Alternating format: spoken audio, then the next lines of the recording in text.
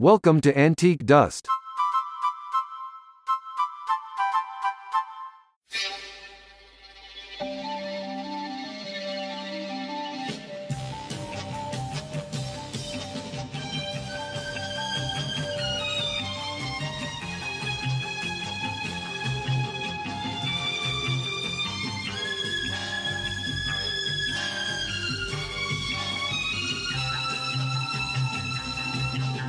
Hello, and my name is Jonathan, And my name's Rob. and together we are Antique Antique Dust. Dust. Woo! And we have done a fabulous revisit of Department S. Yes. Rob sort of was tempted by Yeah. listening to another podcast. Yes. Yeah, I can't remember which one it was, but I've never. It was pretty much. I bought it on a whim, really. Never seen any episodes of Department S, but it sounded like it could be a bit of fun. So bought the Blu-ray. It arrived yesterday, and we watched. The first episode. Well, we thought we watched the first. we watched episode. the first episode in the actual Blu-ray, Yes. which is this is The Elegant Room. The Man in the Elegant Man Room. in the Elegant Room. But it turns out that wasn't actually the first episode, because Network, who produced the Blu-ray, have ordered them in production order rather than broadcast order. So when we thought we were watching the first episode, it was the first episode that was made, but actually the sixth episode that was broadcast, which explained one or two things, because I thought it was slightly odd there was no setup or no explanation or no real insight into who these people were or who they worked for. Though having said that, I think it was quite. I think we twigged quite early on. Well, yeah, it's not very hard. The setup, I really. mean, the setup of Department S, it seems to be Department S is like the X-Files. It's like all the unexplained, peculiar, the thing where there's no real explanation, and it's past this department to get to the nub of the situation. You've got an American chap, you've got a very lovely English actress that's very frightfully posh but can hold her own, and then you've got, is it Jason King? Yes. Jason King, Yes. who's debonair, knows everybody, is a little bit of a dandy around town, has a very handsome moustache, and is a very big ladies' man. So Jason King's played by Peter Wingard. The American chap, Stuart Sullivan, is his name, is played by Joel Fabiani, and he's an ex-FBI person. Mm-hmm. Jason King is a MI5. no, he's a novelist. Oh, right. So they all bring, and Annabelle is a computer expert, apparently. So they're all bringing different skills into Department S, which is the Department of Interpol. Interpol. Yes. So the opening sequence is really quite glam. It feels a bit Mission Impossible-y, twinned with the Avengers. Yes, I mean it was definitely had an Avengers sort of feel to it, and I think there were quite a number of TV series in this era, which is late 60s, early 70s, that had that action adventure. And they were thing really about hammering in to go for the Americanness. Yeah, I mean this film, this series was made pretty much specifically to try to get. It was about ITC, headed up by Sir Lou Grade, and he was very keen to get into the American market. So there was a whole string of series made in Britain, but with very much an American market in mind. They would have some American actors. So we've got things like the Pretenders, the Persuaders. It created sort of a look of London and that whole 60s vibe, a very clean, considered, funky London town. It was a sanitized version of London. So we recently watched the Italian Job, and that gave a sanitized view of London being quite sort of glam, sort of Carnaby Streets vibe. Yeah, apparently they had very, very few external shots. And where they went on location, there were a very small number of locations that they actually visited. A lot of the location were actually just stock footage, particularly when they went abroad. They went to Paris. The episode opens with Paris with the stock footage of the Champs-Elysees. Champs-Elysees and the Eiffel Tower. Yes. And But interestingly enough, that their boss was played by a black actor. Yeah. And I thought, wow, for late 60s, early 70s, that was a pretty bold move, really. It was, and they say the leader of the pack is sort of who obviously comes at the beginning of the episodes to give the problem over. Is very important and everything, and he's at this function, French dignitaries function, where you've got people dressed in sort of period costumes serving champagne in those little sort of glasses, those little tiny little sort of champagne glasses. Yes, the bowl type. That are actually really terrible. But like the glasses. Babycham glasses. Yeah, that's a really terrible way to serve champagne. No, it should be in a tall flute. On a flute. So the bubbles sort of hit your nose rather than just dissipate. And, yeah, pretty much. And so the lady got served champagne. The gentleman got served sherry. It was a little thimble of sherry. so at this party we're introduced to the mystery. Just back to let's talk a little bit about the plot. So the mystery is introduced. There's an estate agent taking a client to look at this abandoned factory. They go inside and are surprised to discover that there's a whole structure been built inside. They don't know what it's about. Then it's got a front door on it, so they open it and find themselves in a mock-up in an elegant room, as the title of the episode tells. And as they go through the corridor of this elegant room, it opens into another double doors where they hear noises behind it. Help me, help me. Opens up, and so they open up these gorgeous big panelled wooden doors, and there's a cage inside. There's a caged wall where you can see through the bars, and you've got another elegant room behind it, and in there you've got someone who's a little bit special. And a little bit distraught. It's hard to make up your mind exactly what's going on. A little bit special, a little bit distraught, and they look at him and like, oh, what that? Thinking it's like, has he been caged up here for a reason? And then to the right, there's a woman that's been stabbed. Yes, there's a dead woman. And that sets up the mystery. And then it cuts. Then we have it cuts to the Parisian party. Yes, where we're introduced to the team. To the team. Obviously, when we were watching, we thought this was the introduction to the team. Clearly, they had been introduced properly 5 episodes earlier. So we meet. We got the quite straight-laced looking American, straight as a die, Stuart Sullivan, and Annabelle. She kind of has a feeling of, she's supposed to be a computer expert, but she has a feeling of eye candy, really, about her, sadly. Though she does actually have quite a pivotal role. She's an independent lady. In this so she has her own mind, which is all quite lovely. They say, we've been trying to get hold of Jason. Don't know, so we can't seem to get hold of him. And then so Jason comes down with a filly on his arm. Yes, so that sort of introduces us to Debonair, to Jason King. So represented as a man about town and perhaps a little bit of a ladies' man. And he's whittering on in French to this lady. Yes, and very educated. And the leader of the department, so he's having to get an early plane back, and they're going to get another plane back. And Jason's off the side of it, behind his sort of his shoulder, says, "I'll be there when I'm finished," and sort of walking this lovely lady out. Even though he's just walked this lovely lady downstairs from the bedroom. Yes. So, so maybe he wanted a second go. Or wanted pudding somewhere else.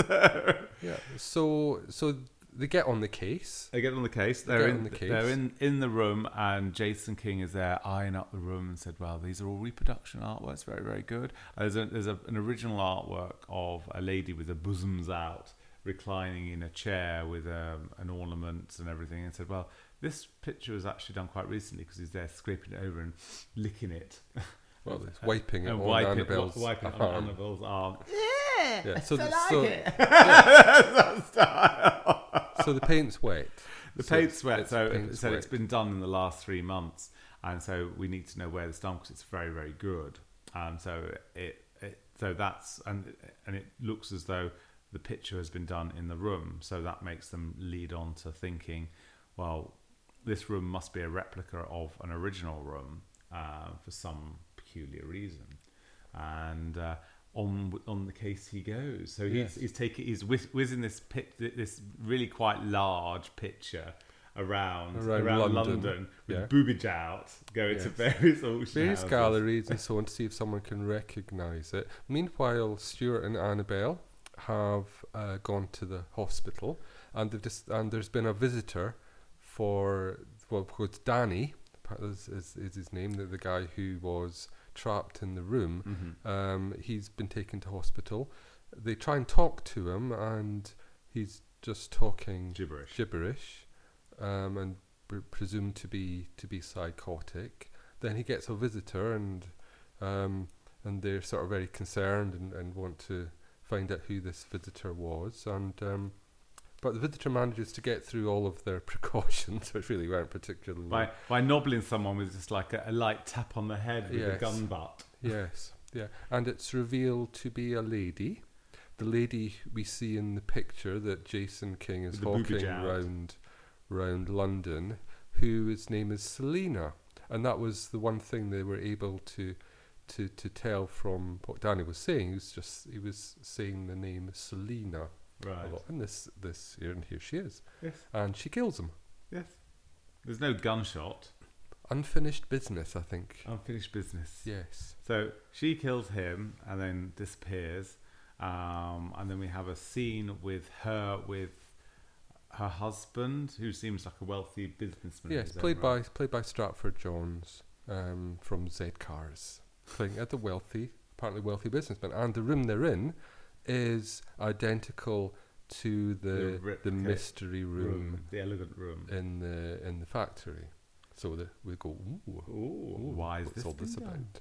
Yes. Meanwhile, Jason King has charmed the lady in another gallery, who recognises him and doesn't realise where she recognises him from. Yes. And she also recognises the art, the artwork, or at least presumably the style of the painter. So gives Jason King the detail of where to find the painter while he's fixing up a date with her the following Sunday, and it's 7:30 or something. Yeah.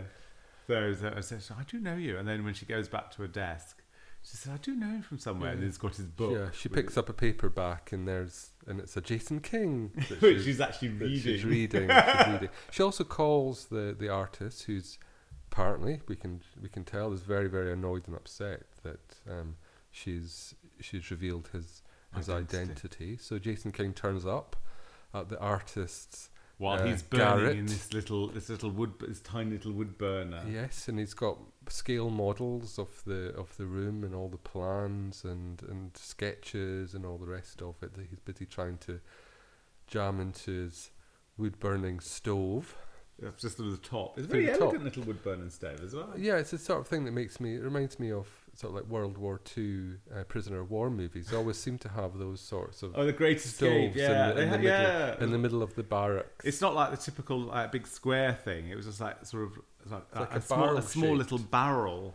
Yes. And I think where you could actually put a pot, a sort of a pot on the top. Yeah, with a chimney thing that. Yeah. It's kind of cute. Yeah. So they have an extraordinary fight. Which is bonkers. Fight. Jason King sort of does a high kick, and there's a bit of a tussle, and then again he just gets tapped on the head, and then gunk. Yes. I think that's a misconception that everyone. That's at the moment you get just like a quick slap on your head, you're instantly going to be. It's actually quite hard to knock someone unconscious, but you wouldn't think so. No, not from these dramas that we seem to watch. And he seemed to be unconscious for a very, very long time, and unconscious for such a long time that actually he should probably have been rushed to hospital rather than just kind of like waking up and having a rational conversation, which you don't really want to do. He's probably badly concussed. Yes, so he's bound up with some twine, and so I think the sort of artist was debating He was going to killing kill. him. Well, I think he was under I think he phoned Selena and was under instructions to kill him, but Jason King used his Debonair. powers of persuasion and You his don't want to blah do blah blah, and he just makes a run for it instead. With his pre-packed suitcase by the side of the door. Yes. It's just like one of those maternity suitcases Yes. where sort of mothers about a few weeks beforehand, they've got everything by the side of the doors to go off to the maternity. Does artists normally have that? So they've got a small easel and some pencils, the crayons. And he's off, and we never see him again. No, that's it.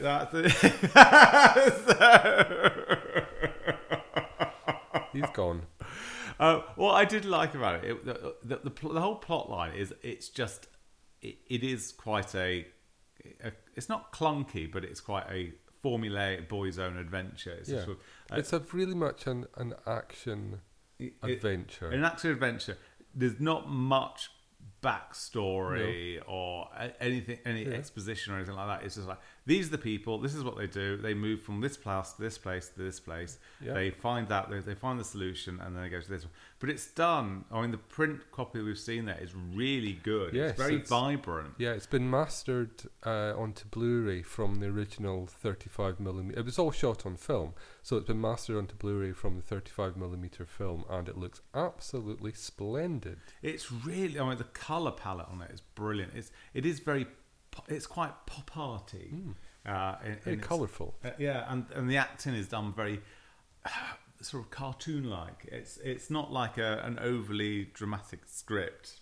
No, and there's no real character development. You know, the characters are what they are. It's a pretty one-dimensional representation.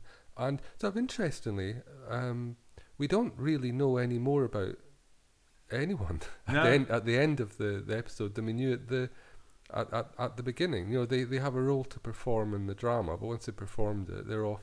They're off stage. Even the protagonists, you know, Stuart, Jason, and Annabelle. You know, we only see them at work. We don't see. We have no idea what they might do. I think it's really a hobby. We don't know. This whole genre thing was, I think, highlighted in the spoof for Star Trek, which is Galaxy Quest, where they've got all the actors that are the premise of Galaxy Quest is it's a team of actors that were in a hit sci-fi TV series, which was has now got a cult following. They're now doing all the exhibitions and everything like that, and they have one-dimensional roles where Sigourney Weaver, computer, has to say, computer, can you tell me this? And everyone's saying, well, why are you doing that? It's my job, and this is what I do. And that's pretty much it. So they have one-dimensional sort of looks. But it works. It doesn't actually affect the storyline. I mean, the story rollicks along at a quite a good pace. You've got some very identifiable bad people. Yep. And say the outcome. You can explain the outcome of the sort of why the room, etc. Yeah. Well, to be honest, I think I might struggle slightly to explain that because it felt a little bit. There was no real reason. It's a little hard to really explain. I think what we have a big bit of just to cut to the chase. Annabelle spots Selena in a magazine, goes to where she lives, sees her driving off in some kind of E-type sports car. Follows her to this farmhouse, gets caught, and there's a helicopter going to arrive, and with money, and Stratford Johns, the husband, he's brought there, and we realise that his assistants are actually accomplices in what she's up to, and essentially he's a drug dealer, and he has quite an elaborate arrangement with a courier. And in order to trick the courier into thinking that that she is acting on his instructions, the courier's only ever seen the inside of their house. He gets picked up at the airport and blindfolded and taken to the house, and so they construct this model of the house and take the courier into there. Though you think he would really realise it was being taken into a factory rather than a posh house. But hey ho. So they trick the courier into thinking that she's acting under her husband's instructions, and it's all quite complicated, really. It is a little bit bonkers. Yes, yeah, and it all works out. It all works out in there. We have the plot explained to us by Stratford Johns at gunpoint, very conveniently. He tries to tell us exactly what's been happening, and it all kind of wraps up. It's all a bit of nonsense. The Celine character shoots her husband because she doesn't like him, and she only married him for his money and just didn't like him touching her. He gets shot, falls to the ground. The bad guys collect the money from the helicopter, which then just takes off again. She's got the bad guys have got the money, and then when she sort of realizes she's being caught, she holds the protagonist from Department S as hostage, and then turns around and her husband, who's not quite dead, shoots her and kills her, and then he dies. Yeah, sort of quite Shakespearean in that respect. And there we have it. That's it. So overall, it is. So the question is, would you watch another episode? I think I'd like to watch the first episode. I mean the first broadcast episode. First broadcast episode. Because in the history of most series, the middle episode is probably the slowest. Now, this one was a good episode. It was good. It doesn't hook me in. Presumably, though, if this was the first episode that was made, I guess it perhaps it's served as maybe a pilot. The pilot episode, do you think? No, the pilot episode is normally it's got a lot more going. Yeah, but this was the first one that they made. So they made this before. Maybe. So I guess perhaps not. There was a few particularly a couple of well-known names popped up in the writing department. One of the co-creators was Dennis Spooner, who did Bergerac. He served for a time as script editor. Bergerac. He was script editor of Doctor Who, wrote some particularly well-known episodes of Doctor Who. He was involved in the Avengers, which I guess we can kind of I mean, it's it's got that feel and aesthetic. Yeah. I think this episode, sorry, just so I can finish, this episode was written by Terry Nation, who will be a very, very familiar name to Doctor Who fans. He created the Daleks, wrote many Dalek stories on Doctor Who, went on to create Blake 7, Survivors, done a whole load of... He's very good with the adventure stuff and with the action stuff, and also he's very good at wringing out a tight and exciting story without having too much of a budget. Yes, I think we'll say there was quite a low budget. But I think, in fairness, to say they must have spent a decent crack creating that room. That room set must have cost a pretty penny. Yes. To physically obviously they only needed one of them. They only needed one of them, and they've got a couple of other room sets which make look very 60s swinging London. But we're also left with, it's kind of like the mystery doesn't fully resolve, though, does it? Because two things that we don't really know is who was the guy who was locked in the room, who was shot, who was the woman. Why were they there? What presumably they were part of the conspiracy, but they have no explanation who they were and why they were there. Yeah, so that's all unexplained. Which actually, you know what? That's okay. I don't mind that particularly. I think it's very much of its period. I mean, because we've just done, we've recorded the podcast for the remake for The Wicker Man, and The Wicker Man was very much along the lines of, it's the same period, and I think it was a theme that they used where they had lots of unanswered elements, which made it kept you questioning, but because there's so much other thing comes along, you forget about it unless you really revisit it, because you just think, oh wow, well that was good. Oh wow, oh. Yeah. And I think with The Wicker Man, it was disjointed, but it was very well put together. Yeah. I suppose in a sense it's what Alfred Hitchcock called the water cooler moment, or the refrigerator moment, when you watch something and you watch it and you feel quite satisfied and happy afterwards. It's not until you get up in the middle of the night and go down and have a drink, and you're standing at the refrigerator and you kind of go, oh wait a minute, what about that? Then when you realise afterwards that there were some unanswered questions.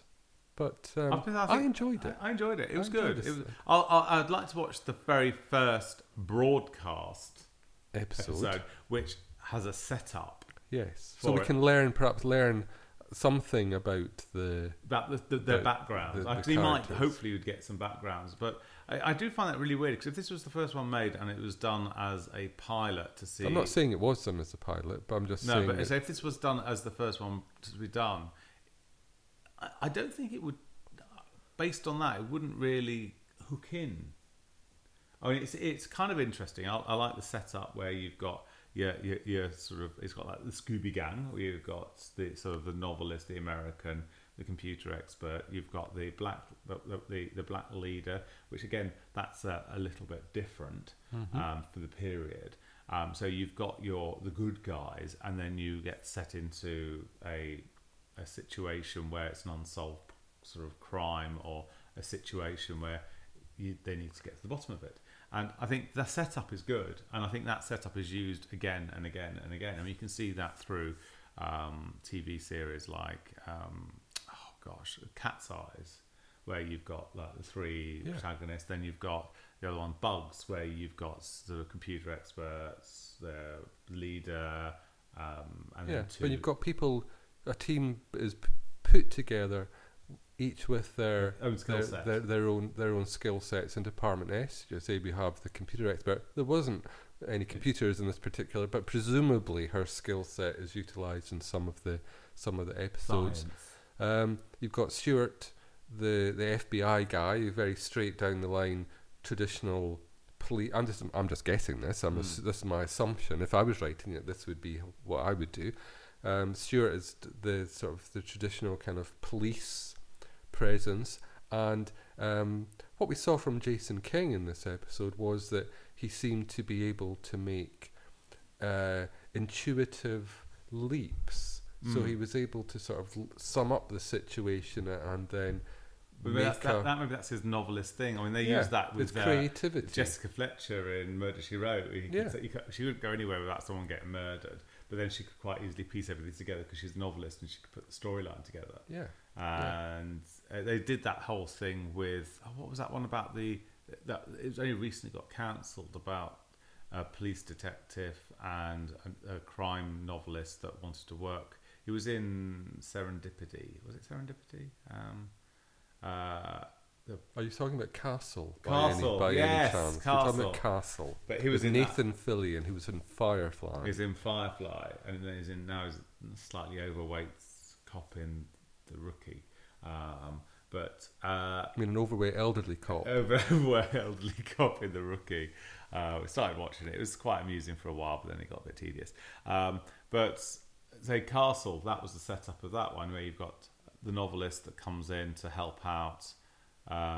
He needs it to do a procedural thing, but then he has a skill set that helps out solve crimes because he can see the narrative, how a narrative will go. Yeah. So they've utilised. It's almost like a prototype. You could say it's like a prototype of what was to be a well-mined trope in later. Yeah. It is. So you've got the whole analytical aspect to it, which is great.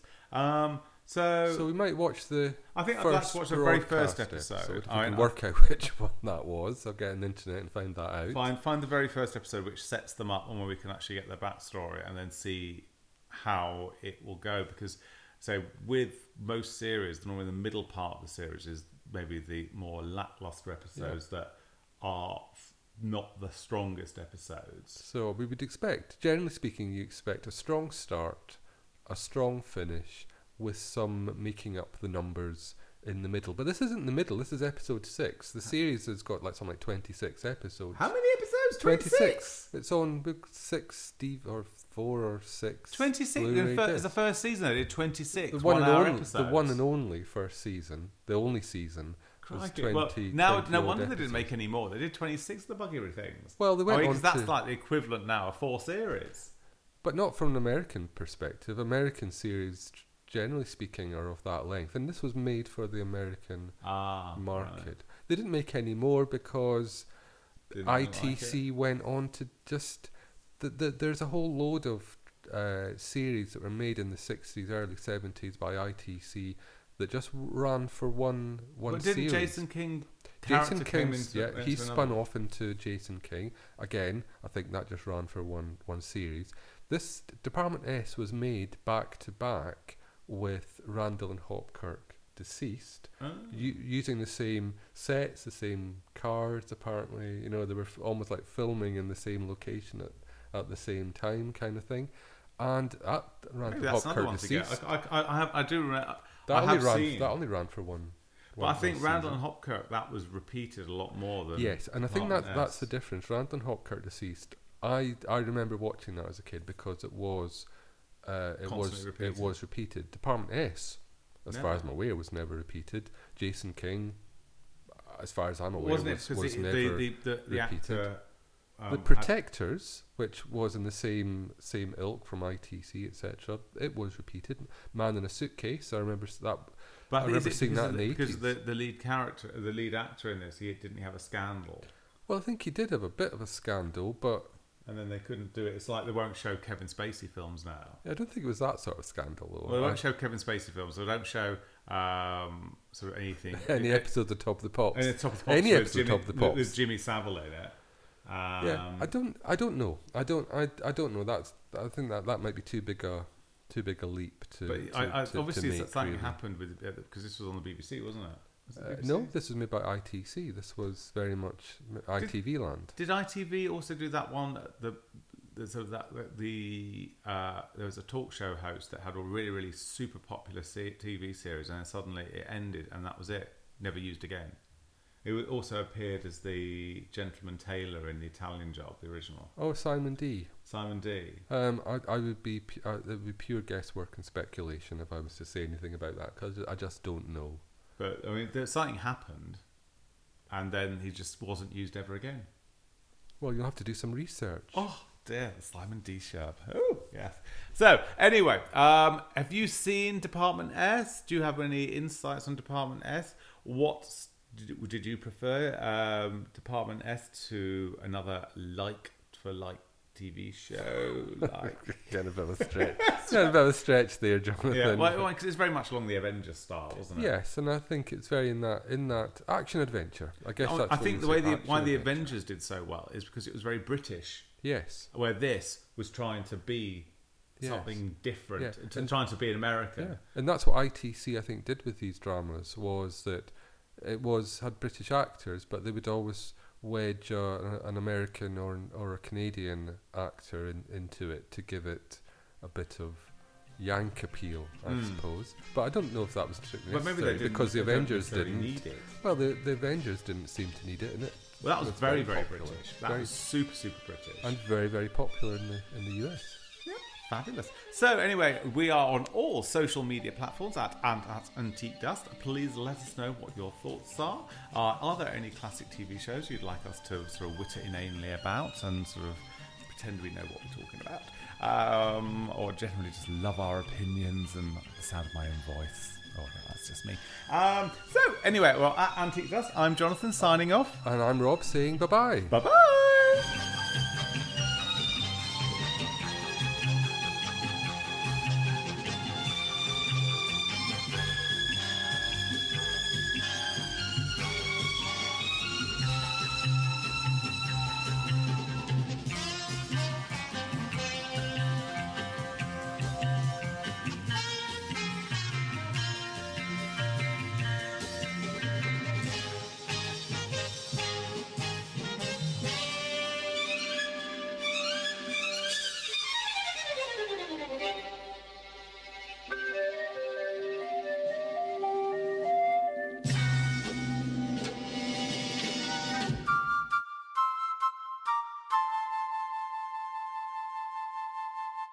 This has been an Antique Dust production.